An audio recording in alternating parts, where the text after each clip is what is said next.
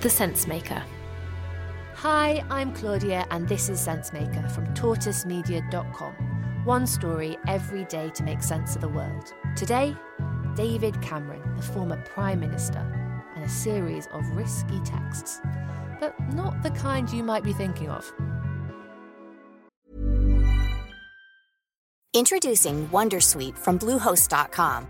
Website creation is hard, but now with Bluehost, you can answer a few simple questions about your business and get a unique WordPress website or store right away. From there, you can customize your design, colors, and content. And Bluehost automatically helps you get found in search engines like Google and Bing. From step-by-step guidance to suggested plugins, Bluehost makes WordPress wonderful for everyone. Go to bluehost.com/wondersuite. Well, I am sorry about some of the things that have happened, and I do feel regret for some of the decisions and choices that I made, but I don't regret. David Cameron, leader of the Conservative Party for nearly 11 years, former Prime Minister, best known for calling the 2016 Brexit referendum. Taking a risk, having a punt, having a go, that pumps me up. But after the shock result, it all got too much, and David Cameron swiftly left Number 10 and moved on to other things. But it hasn't been plain sailing since he left office. I'm a man, I can't multitask. What do you expect? A book written perhaps from his controversial £25,000 garden hut was postponed. The pandemic has nixed the speaking gig circuit so many former politicos rely on, and now he's back in the headlines again, and not in a good way. Thanks to a leak to the press, it has been revealed that Cameron sent multiple text messages to the Chancellor, Rishi Sunak. What's the harm in that, you might ask? Well, it's what he was doing in those texts that's important. He was messaging Sunak to lobby the Treasury to grant a financial services company called Greensill Capital an important role in the government's response to the pandemic. Because while COVID has been terrible for many businesses, it's also created a moment of opportunity. Just look at all those guys who made millions selling PPE. To help businesses survive the lockdown, the government created a fund for big, well-known firms to borrow money at low rates. David Cameron was pitching over text to Rishi Sunak that Greensill Capital should be the one to distribute those loans on behalf of the Bank of England. The pitch was they could help save other companies and, of course, in doing so, profit themselves. In essence, David Cameron was asking the Treasury to go against their own rules and use public money to benefit a private firm. And why does that matter? It matters because, you might have already guessed it, Cameron is working for Greensill Capital. He owns shares, so he would stand to benefit. Since the texts were leaks, it's caused a scandal. So the question is, how bad is it for David Cameron? Let's go back a bit. It is the story of a farmer who built a billion-dollar fintech. Lex Greensill witnessed his parents... Greensill Capital was founded in 2011 by an Australian sugar farmer turned billionaire banker called Lex Greensill, and it grew at breakneck speed. We started very small. We connected a handful of farmers in country Australia to the capital markets, and we've taken it from there to a place where today we deliver capital to 2.3 million businesses in 165 countries. Lex Greensill realised that the debts customers owed suppliers could be packaged up into investment funds. It was the same model used by bankers that prompted the 2008 crash, when big investment banks bundled debt into other investment products and sold them on many, many times over. And so, of course, Greensill's operations have raised suspicion and criticism, but it hasn't stopped them going from strength to strength. So how exactly does Cameron play into all of this? While he was in office, David Cameron was keen to bring private sector expertise into the Cabinet Office. It just so happened that Jeremy Hayward, who was head of the Civil Service, knew Lex Greensill.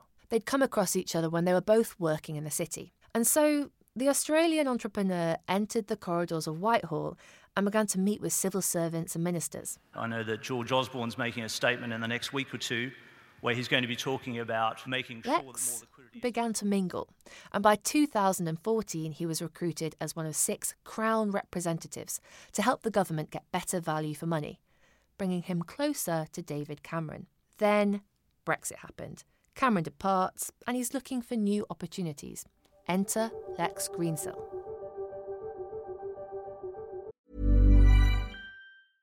Cool fact, a crocodile can't stick out its tongue. Also, you can get health insurance for a month or just under a year in some states. United Healthcare short-term insurance plans, underwritten by Golden Rule Insurance Company, offer flexible, budget-friendly coverage for you. Learn more at uh1.com. In 2017, Greensill was awarded a CBE for services to the economy, although for obvious reasons the Cabinet Office is now refusing to say whether David Cameron was the one who nominated him. What we do know is that Cameron had great admiration for Greensill, considering him one of Britain's many great fintech success stories. The pair clearly had a growing relationship, and by the summer of 2018, David Cameron jetted off to Sydney and was hired as an advisor to Greensill Capital. But not only was he an advisor, he had share options too, potentially worth millions. So, how does all of this come back to his texts lobbying Rishi Sunak? Well, it's clear that David Cameron had a strong interest in Greensill's share price improving, and he needed the Treasury's help. Rishi Sunak left most of the texts unanswered, passing the former Prime Minister on to other senior officials instead. But as the texts were sent to Rishi's personal phone, questions are now swirling about whether Sunak himself knew of or approved of the leaks to the press. It would allow him to distance himself from all of it and leaves Cameron out in the cold. What's worse in all of this is that David Cameron's text lobbying may have gone against his own law, brought in 2014. So that's why we need to shine a spotlight on who owns what and where money is really flowing. It's a public register to create transparency around which businesses and individuals were lobbying ministers. Now, of course, we in government will use this data to pursue those who break the rules, and we're going to do that relentlessly. David Cameron may have just royally shot himself in the foot, because those texts really haven't gone unnoticed. To his critics, he's now the former Prime Minister who bolted in a moment of Brexit turmoil and is now trying to profit from a pandemic. It's not a good look. So far, David Cameron has refused to comment, and although Labour MPs called for a parliamentary inquiry, this was blocked by the Tories. But it has been announced that he will be formally investigated over a possible breach of lobbying laws. Still, David Cameron will be hoping that this just dies down, fades away, becomes just another bump in the road since that day in 2016 when he whistled his way out of office. Right. Thanks for listening to The Sense Maker. It's made by me and my colleagues Nimo, Imi, Zav and Ella at Tortoise Media. We're trying to build a different kind of newsroom at Tortoise, one that's slow and open, built with and for our members. I'd really love for you to join us. It's super easy to do. Our membership starts from just £1 a week. Go to tortoisemedia.com/friend and use my personal code, Claudia50, and you'll get 50% off. Today's story was written and produced by Imi Harper.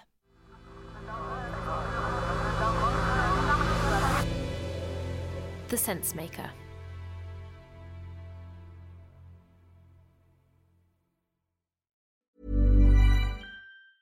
I'm James Harding. I'm the editor of Tortoise and the host of The News Meeting. It's the podcast where we try and make sense of what should be leading the news with three people who each come and pitch the story that they think matters the most. On the latest episode, we're joined by the journalist, historian and author Satnam Sanghera.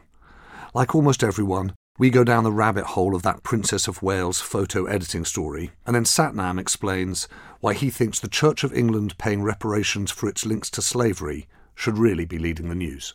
Just search for Tortoise News wherever you get your podcasts and follow the feed so you don't miss an episode.